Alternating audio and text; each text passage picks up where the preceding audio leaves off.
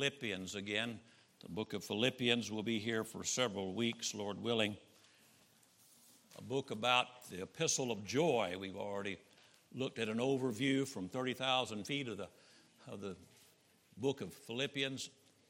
Our desire is to be an encouragement to the church in this transition time that you have, and we are looking forward to just continue to see what God is going to do in the days ahead, and we'll look back and say only God could have done it, that He'll receive the honor and the glory and the praise.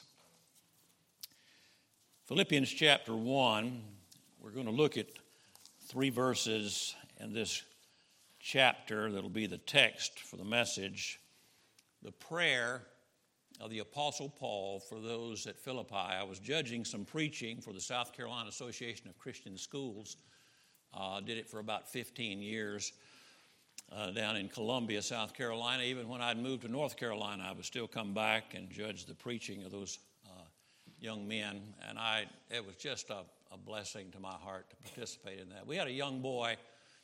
This is his first year. I think he was in the 6th or the 7th grade.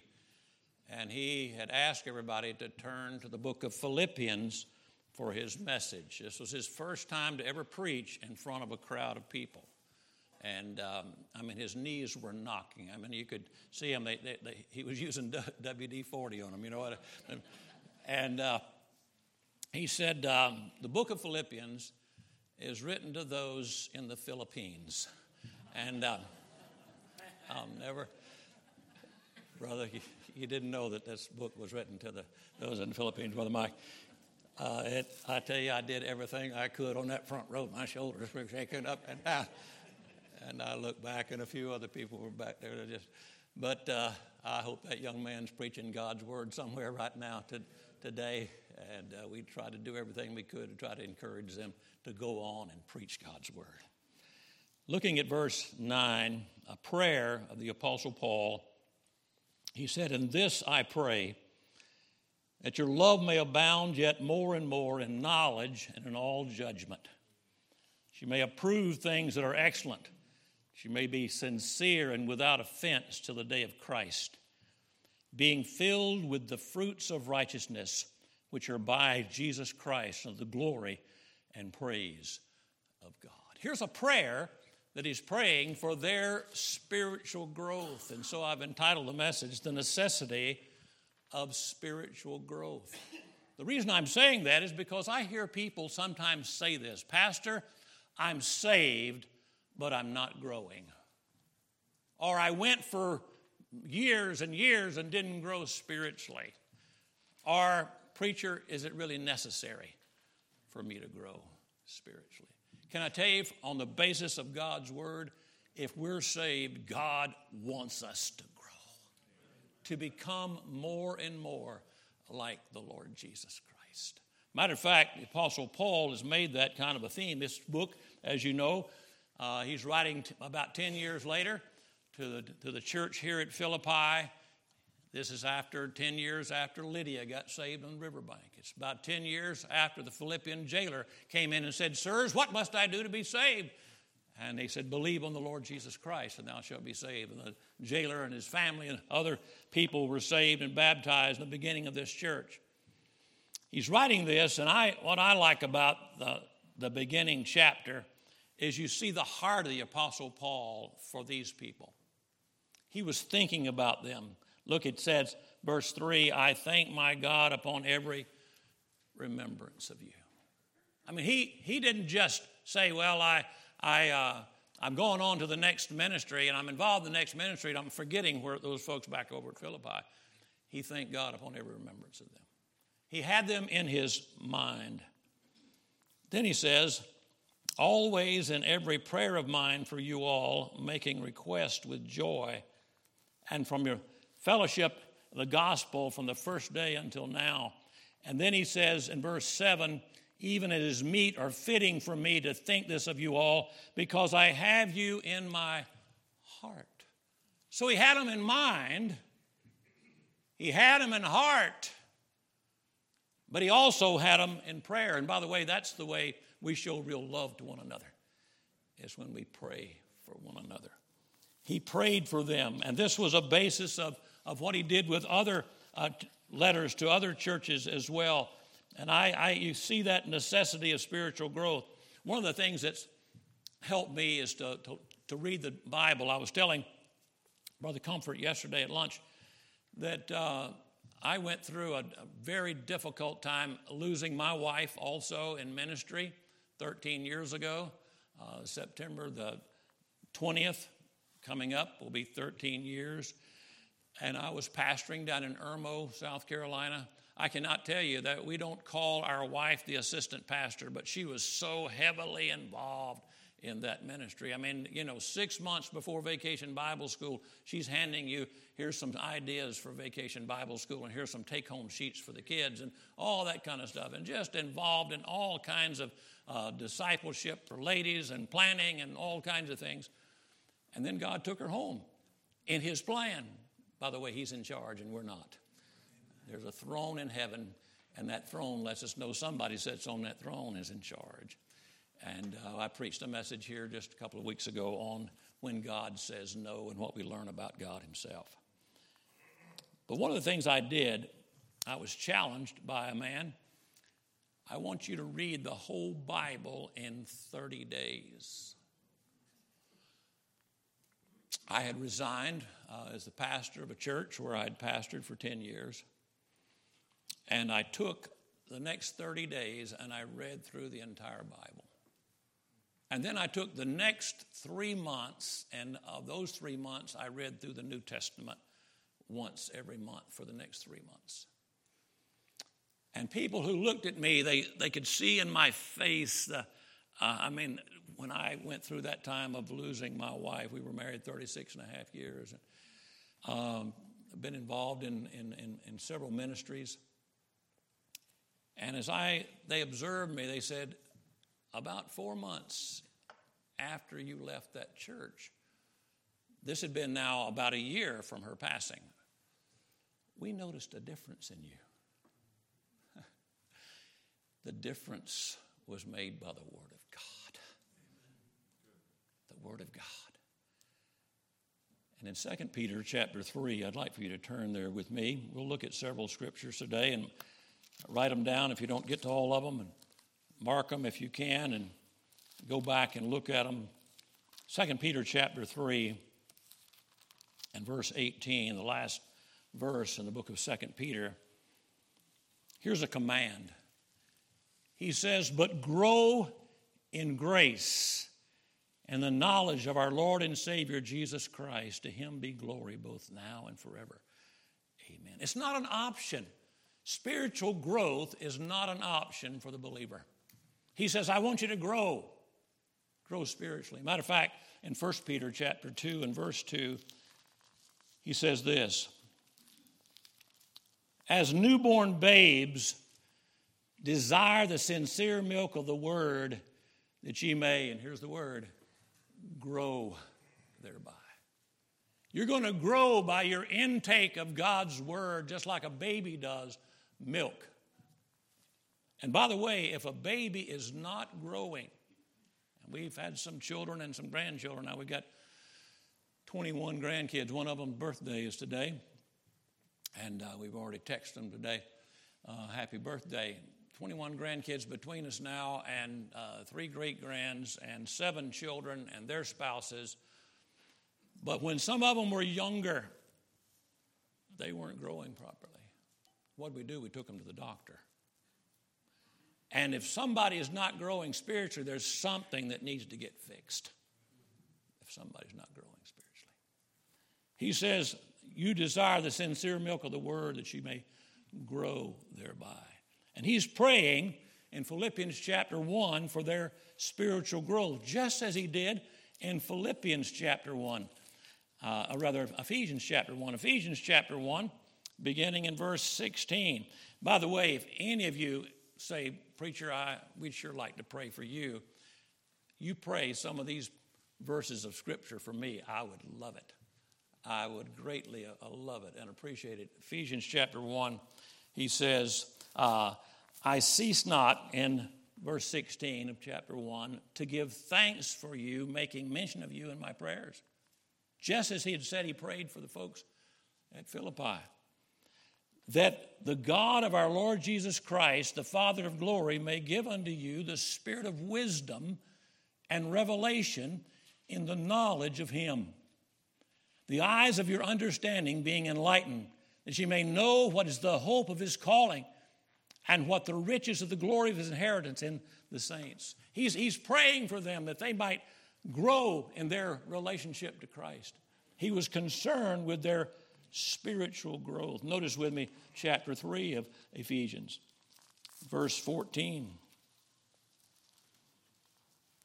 He says, "For this cause I bow my knees unto the Father of our Lord Jesus Christ, of whom the whole body, whole family in heaven and earth is named, that he may grant you, according to the riches of his glory, to be strengthened with might by his Spirit in the inner man, that Christ may dwell in your hearts by faith, that ye, being rooted and grounded in love, may be able to comprehend with all saints what is the breadth and length and depth and height, and to know the love of Christ, which passes knowledge, that you might be filled with all the fullness of God." He was concerned about their spiritual growth, that they would grow in their relationship with Jesus Christ. You see, Paul was in prison now. He's bound in prison, but he's praying for these believers, and our emphasis right now is on the text in Philippians. He's praying for them for their spiritual growth. I went to a conference several years ago. I had just gotten saved. I got saved in 1971. This conference, I think, was held in 1974 in Atlanta. And we wore little buttons that had the first letter of this phrase on it. It said, "Please be patient with me. God is not finished with me yet." God is still working. By the way, I've been saved 52 years, and he's still working. He's still wanting me to grow. You don't come to a place just because you're old that you need to quit growing. You don't come to a place because you say, "Well, I went to Bible college. I don't need to grow anymore." God still wants you to be growing. And he's praying for these believers that they would be growing in their relationship with him. In Colossians chapter 1,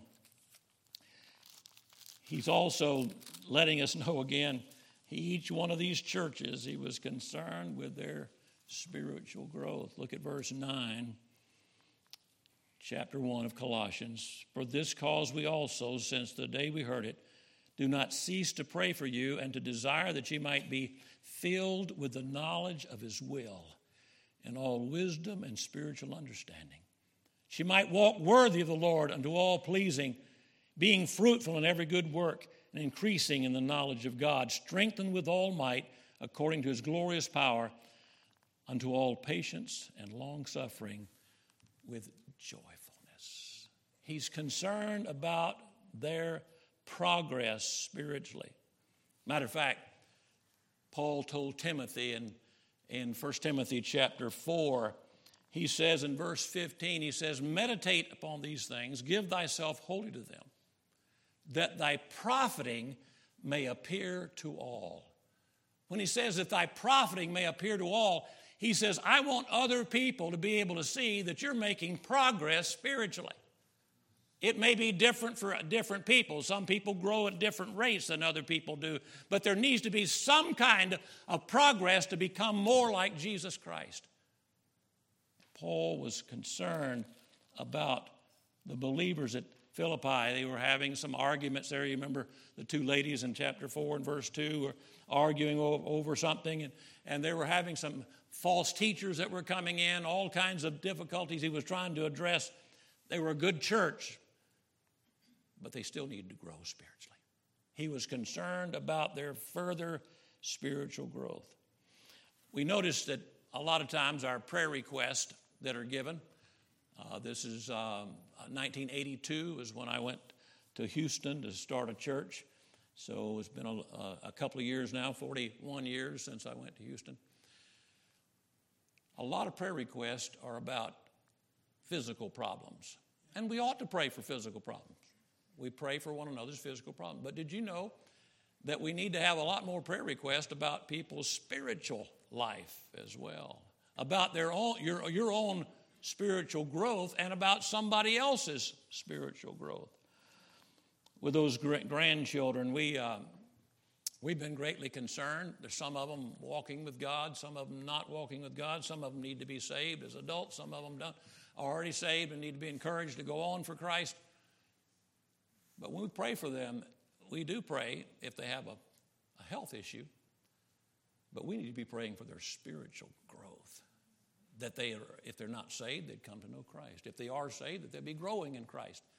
And Paul is concerned with these believers growing in the Lord. As a child, don't you remember the little songs that we sang in Sunday school and Bible school? Read your Bible, pray every day, and you'll grow, grow, grow. You say, well, that's just for kids. No, it's for adults too. We need to be feasting on God's Word and getting to know what God has to say, and we begin to continue to grow. I don't care if you've been saved 50 or 60 years, still growing in your relationship with Jesus Christ. Read your Bible and pray. Are you growing in your time in the Word? We take the Word in 5 different ways. We hear it. Faith cometh by hearing, and hearing by the Word of God. We read it. We read God's Word, and thank God we have a copy of God's Word to be able to read. Matter of fact, we've got several of them around the house. But if we're not careful, it'll go neglected. We read God's Word. We study God's Word. We do more than just read it. We may be underlining it. This Bible right here, I've had for years. This is electrical tape that I've got on the outside of this Bible. I did not buy this electrical tape in a bookstore. I mean, this didn't come with. This is to keep this Bible together because I've got so many things marked in here. I don't want to start another one now. But we study the Word, cross-references. The notes at the bottom of your old Schofield Bible are not inspired of God, but boy, they've helped many of us to grow. And then we not only study it, but we memorize it. Thy word have I hid in my heart, that I might not sin against thee. Psalm 119, verses 9 and 11. Wherewithal shall a young man cleanse his way? Then verse 11, thy word have I hid in my heart, that I might not sin against thee. We hide God's word in our heart and we memorize it, and then we meditate upon the Scriptures. Joshua 1:8, this book of the law shall not depart out of thy mouth, but thou shalt meditate therein day and night, that thou mayest observe to do according to all that is written therein, for then thou shalt make thy way prosperous, and then thou shalt have good success. We meditate, mulling over the Scriptures until it affects our life. So the 5 ways to take the Scriptures into us, and we need to be growing in that. Not just coming to church. That's important. Hearing God's word at church is important. But we need to be reading it, studying it, memorizing it, meditating upon it. And then we need to be spending time in prayer. We heard a message today in Sunday school class. Pastor Capel, good message, encouragement on prayer. We know the necessity of it. We know about it, about His word. And we know that we ought to be praying. We know that if we do that, we're going to be growing. But Satan loves to get us distracted, doesn't he? Get us off base and think that something else is more important. I can't tell you the number of times that when I get up in the morning to pray, when I get up in the morning to think, I think of everything else I need to be doing. We need to pray. And then we need to fellowship. Tonight I'm preaching on the subject, we are members one of another. We started a series last Sunday night on the one another's of Scripture and looked at the fact that overarching 16 times the term in the Greek New Testament that is referred to as the one another's is referring to loving one another. And so we talked about the basis of that last week. And this week we're going to look at the relationship of me and you being connected as members one of another. And that fellowship, I can't tell you how that has meant so much to me in 52 years as a Christian, of how people have exhorted me and encouraged me and prayed with me and sometimes confronted me lovingly, speaking the truth in love, have helped me to grow spiritually through fellowship. And then as an early young Christian, just been saved, 1971, someone encouraged me the need to be telling others how they could be saved. Some of the first people I ever witnessed to was at Georgia Tech, the rambling wrecks of Georgia Tech over in Atlanta. And going in those dorm rooms and talking to young men about the gospel, and a lot of them were engineers. I was an engineer too, a civil engineer, and they wanted to say, "Can I see it? You show it to me." And I told them it's by faith, believing that God would do what He says He will do.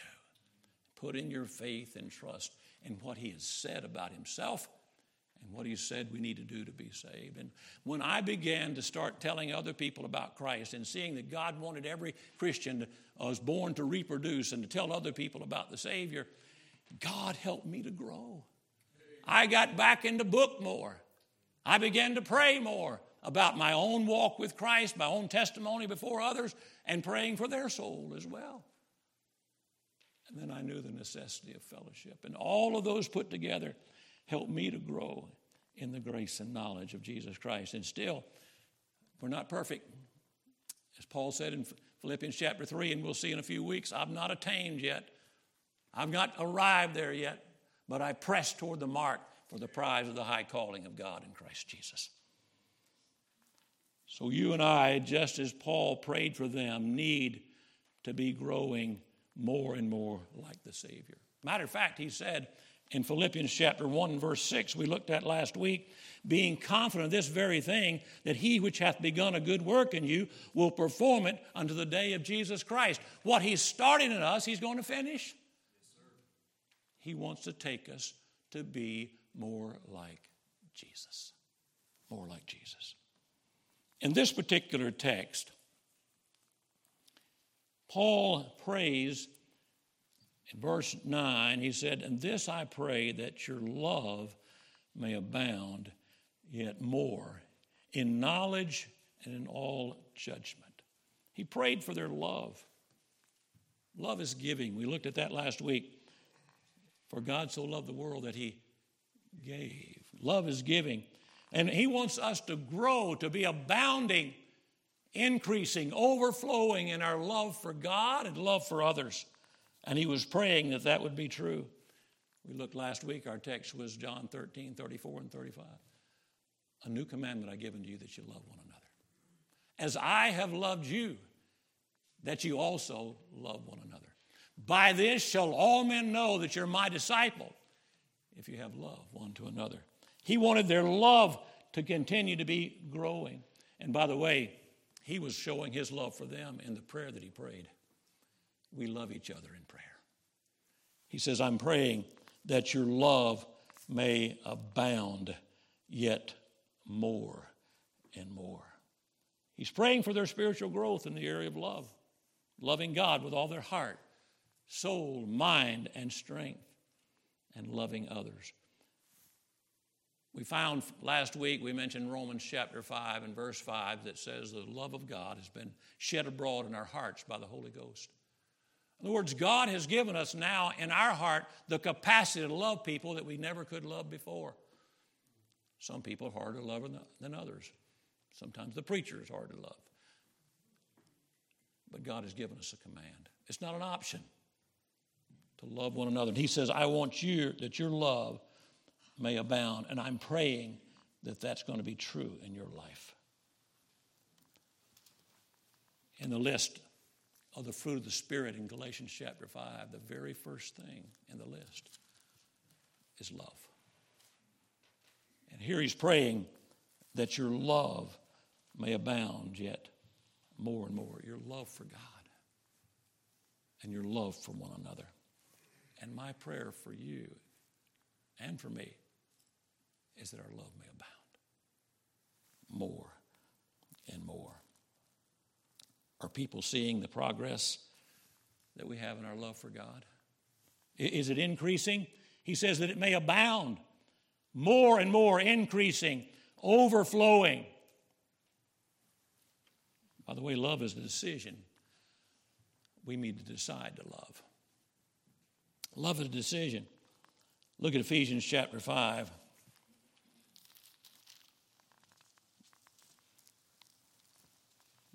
Verses 1 and 2, he says of Ephesians 5, he told those believers, "Be ye therefore followers of God as dear children." Followers. People can tell you're following God. And walk in love. Walk in love, as Christ also hath loved us and hath given himself for us, an offering and a sacrifice to God for a sweet-smelling savor. And then verse 25, husbands, love your wives, even as Christ also loved the church. And there's the love is giving, and he gave himself for it. He's praying that their love would abound and grow more and more.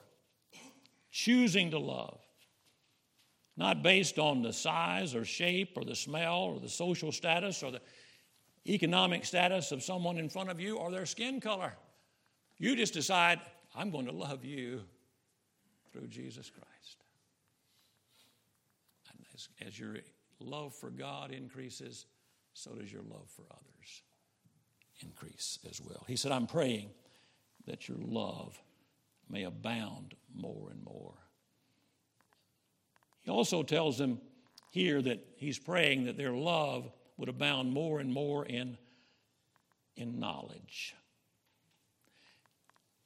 Paul had said in Philippians chapter 3 and verse 10 that I may know him and the power of his resurrection, the fellowship of his suffering, being made conformable unto his death. Philippians 3:10.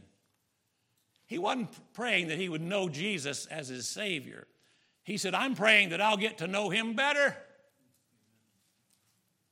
And he's praying that their love would abound more and more in knowledge, knowing God.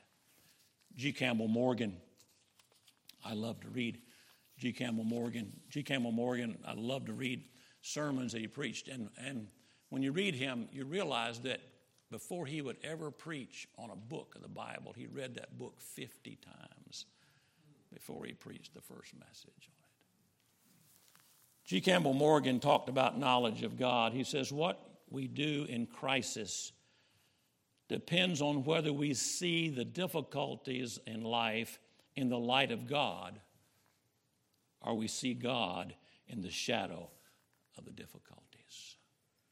When you get to know God, you realize he's in the midst of it all. Job realized that God was in charge of all of it. Even the loss of his children, Job understood it. And he said in Job 42 and verse 5, he said, I've heard of thee with the hearing of the ear, but now my eye seeth thee. He saw God up close because he was dependent upon the God he was getting to know. So Paul prayed, I'm praying that your love would abound in knowledge as you get to know God better. That you increase. As a matter of fact, he prayed for those in Ephesus and those in Colossae. He prayed the same for them also, that they would grow in knowledge as well. Are you growing in your knowledge of God? I had written up some things. I gave it to Pastor Diedrich, I don't know, 2 years ago maybe. Biblical observations on grief. Realizing that no matter what God brings, he's doing it to draw us to God dependency. And I encouraged him about a book, Tozer's book, The Knowledge of the Holy. He said, I already have it. I said, that's exactly what God is doing in the midst of difficulties in our life. He's driving us to God dependency, to the God we know. Do you know him? Is he that kind of God? That kind of God that can be trusted? He's praying for their knowledge of God. That knowledge of God is tied to truth and obedience. How many times have we heard people say, sitting across the desk from the pastor, "Pastor, I know what the Bible says, but..." And when they say that word, that means I know what I'm supposed to do. I know about God, but I'm not going to be obedient. God gives us the grace in every decision we make to be able to know God, trust Him, that He knows what is best, that He's doing all things for our good and for His glory. Do you know Him? Paul prayed that these believers would grow in their knowledge of God. And then he says, I'm praying that their love might abound more and more, not only in knowledge, but in all judgment. This carries the idea of being discerning, that I would be able to pick what is really right and wrong, and not only right and wrong, but what is best. What is best for me? In all judgment. The idea is having God's insight, seeing things from a biblical perspective, having wisdom. Wisdom is being able to take God's word and apply it to life's circumstances. And he's praying that they would abound more and more in not only in knowledge, but in all judgment or discernment. 1 Thessalonians chapter 5, it says there in that passage of Scripture, it speaks about this. 1 Thessalonians chapter 5, he says in verse 21, prove all things, put it to the test, hold fast that which is good, abstain from all appearance of evil. I mean, be discerning. Taking God's word and saying, I know what God says, and there are certain things I need to stay away from. There's certain things I need to hold fast to.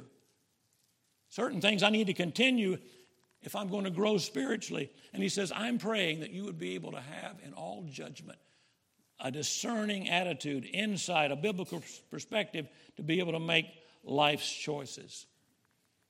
For James tells us that those that know what to do and don't do it, it says to him it's sin. So we find out what to do and what God wants to do and realize that His grace is sufficient. It's the energy to be able to do what He wants us to do. And Paul is praying that they would be able, and their Christian life, a church now that is a pretty solid church. I want you to grow, abound in your love yet more and more in knowledge and in all judgment. And then, verse 10, he says that ye may approve things that are excellent. Built on their love and their knowledge of God and the truth, he said, I want you to think biblically in such a way that you will make decisions about really what is worthwhile in life. Things that are important. I remember at Clemson, there was a guy I met. I witnessed to him as a grad student. This has been a long time ago. It's been 50 years ago. But I remember he was studying for a graduate project the mating habits of fruit flies. And I thought, God, if you want me to give my life for something that's going to count for eternity, I don't know that I'm going to study the mating habits of fruit flies. The things that last forever are God and His Word and the souls of men. Those things will last forever. And he's saying, I'm praying that you may approve things that are excellent, that you'll be able to make biblically right decisions on what is worthwhile in life. Finding the best way to show my love for God, how I can obey Him, how I can grow in my relationship to Him, even making some hard decisions. Didn't say easy ones, hard decisions. there's some relationships that people need to break off that are hard decisions. But there's certain people they are hanging around with, maybe even thinking that person's going to be their future mate, and they know that really God's not approving of it. And a hard decision would help them to be able to grow spiritually again. They would be able to grow spiritually again. Say, I want to make the best decision. I want to approve things that are excellent or really worthwhile. Holy thinking produces holy living. What's your priorities? God needs to be at the top. We passed by that Harmon Park coming from the Airbnb, and thank you folks for taking such good care of us, putting up over there. But we passed by there, and there are people out there that today walking on that track out there. Exercise is a good thing. We ought to exercise ourselves most of all to godliness, the Bible says.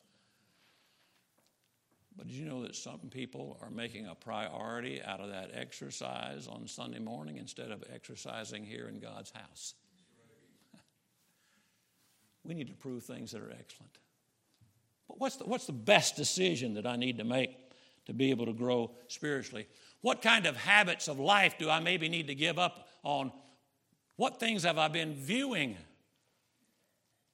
on a computer or a phone that I need to give up? Approve things that are excellent.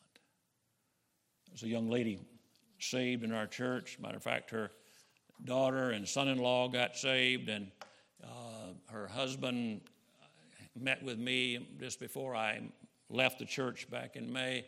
He was unsaved from Pennsylvania. And she told me, she said, "Preacher, I've been listening to the preaching of God's Word, and I've been spending time in God's Word. I've been doing Bible studies that I need to be doing for Wednesday night." She said, I'm addicted to TikTok. She said, I watch that on my phone.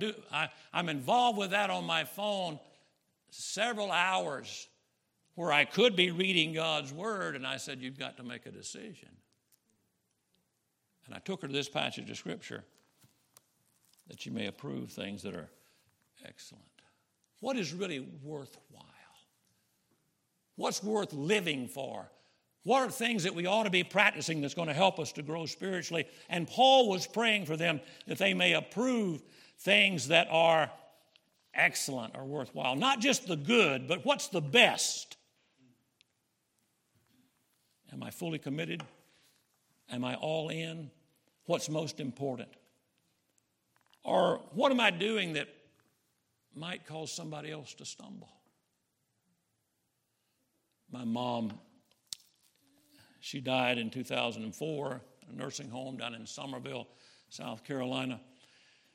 My dad got saved at age 51. I'll tell you the story sometime. I got saved in January of 1971. My dad got saved at the age of 51. He worked for the Polaris Missile Program.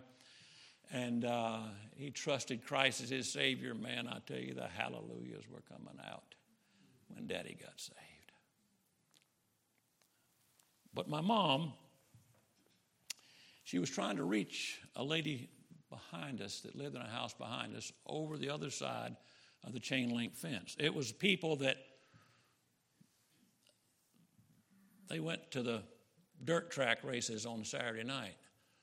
And they asked me to jump the fence and babysit the boys over there every Saturday night. I mean, that's the way I made some money back as a teenager. Mama was trying to pray for and reach. His nickname was Goose, and praying for Goose to be saved.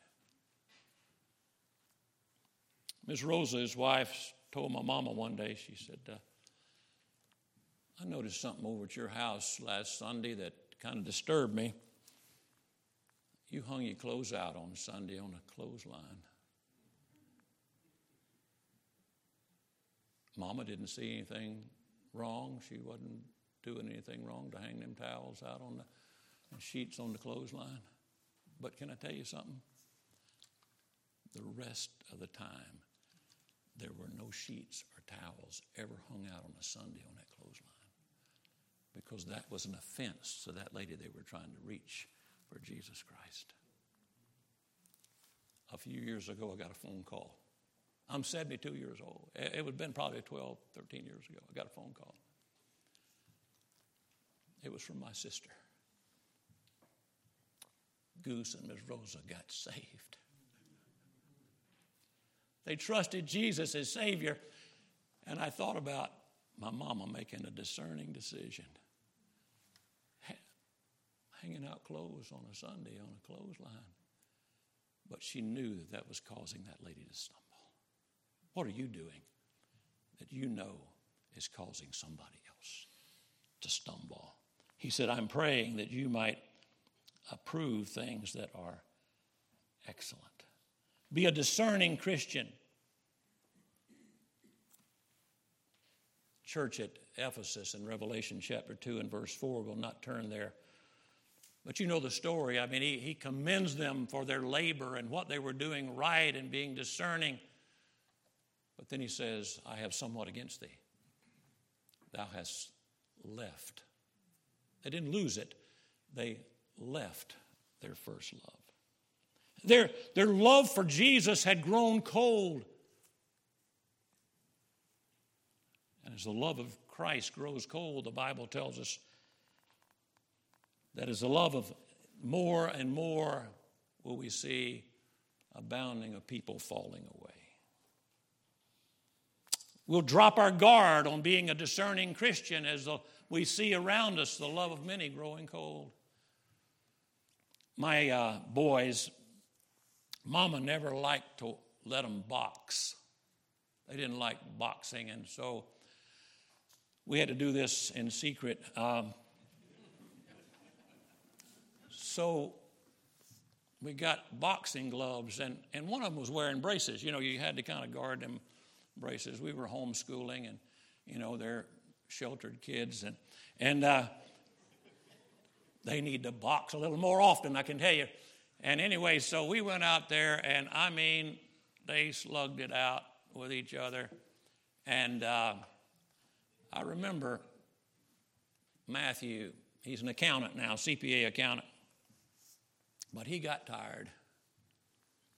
And what did he do? He dropped his gloves.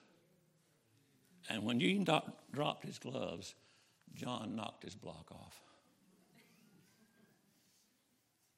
Did you know spiritually, if we're not discerning and we drop our gloves, Satan, as a roaring lion, walketh about seeking whom he may devour. And that's why Paul is praying that ye may approve things that are excellent. Then he says that ye may be sincere and without offense till the day of Christ. That you might have integrity, that you might have character.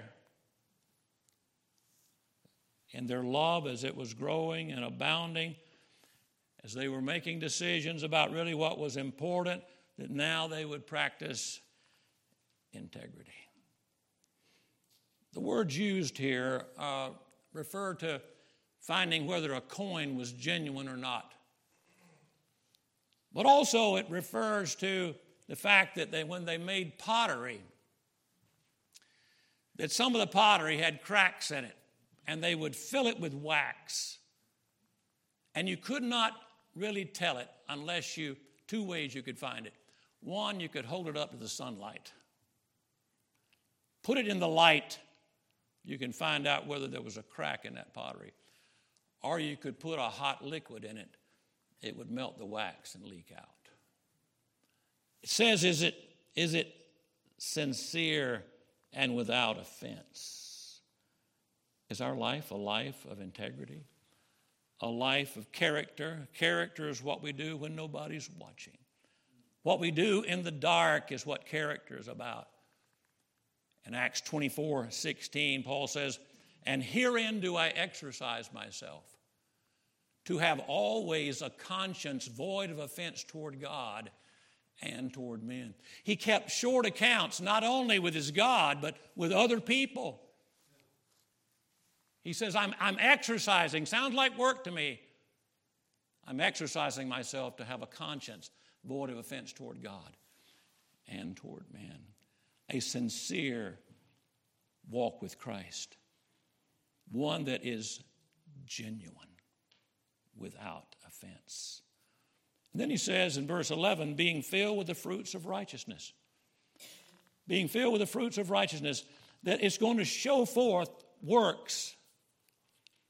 We're not saved by works. We know that from Ephesians chapter 2, verses 8 and 9. For by grace are you saved through faith, and not of yourselves. It's the gift of God, not of works, lest any man should boast. But the next verse says we were created to be his workmanship. We were created for good works. And our life needs to show it. If we ought to be growing if we're saved, and other people ought to be able to notice a change in our life. Therefore, if any man be in Christ, he's a new creature. Old things are passed away. Behold, all things are become new. I pastored in Houston for 8 years, and a little girl came up one day in vacation Bible school, and she says, I want to say my verse. And she says, 2 Corinthians 5:17, therefore, if any man be in Christ, he's a new critter. I became a new critter. We're new creatures in Jesus Christ when we're saved. Spurgeon said this, if the grace you have received has not changed your life, it has not changed your destiny. He's not saying we're saved by our works, but he said that salvation, just like Paul is praying for them about, just like what's begun in them will continue till the day of Jesus Christ. What he starts, he finishes. He said people are going to see a change in your life if you're genuinely saved. Then lastly, he says it's for the glory of God. Unto the glory and praise of God.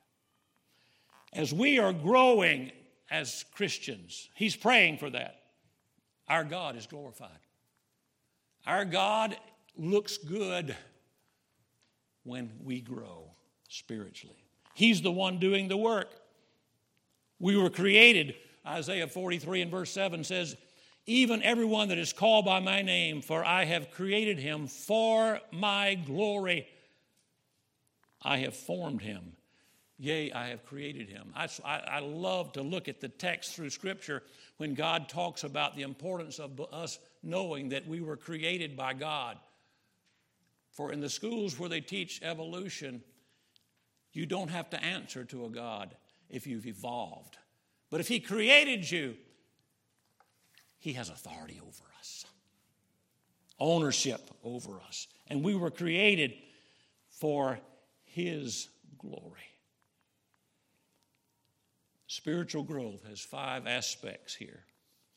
Exalting God's glory, producing fruit or good works. It has integrity, sincere and without offense. Excellence, that we would make decisions that are really what's really worthwhile in life.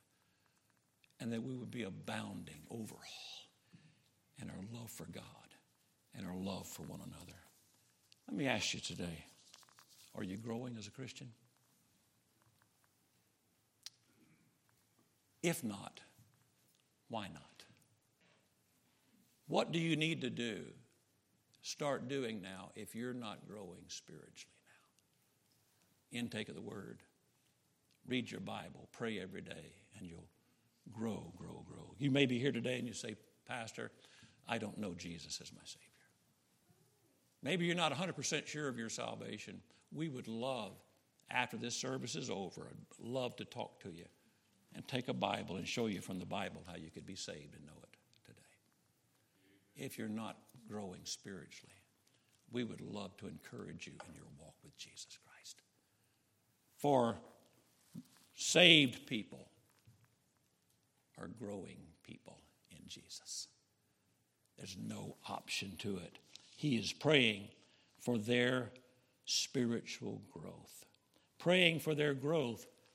In Philippians chapter 1, the one that began a good work in you, he said, I pray that your love may abound yet more and more in knowledge and all judgment. That you may approve things that are excellent, that you might be sincere and without offense to the day of Christ, being filled with the fruits of righteousness which are by Jesus Christ, unto the glory and praise of God. Spiritual growth is not optional. Let's bow for prayer. Father, I pray today that we would see the heart of the Apostle Paul. He had them in his head, in his remembrance of them. He had them in his heart as he was praying for them. And then, Lord, he showed that he really loved them by the prayer for their spiritual growth. Help us to love one another by praying for others' spiritual growth and making sure that we're growing spiritually as well. And we'll thank you. In Jesus' name, amen.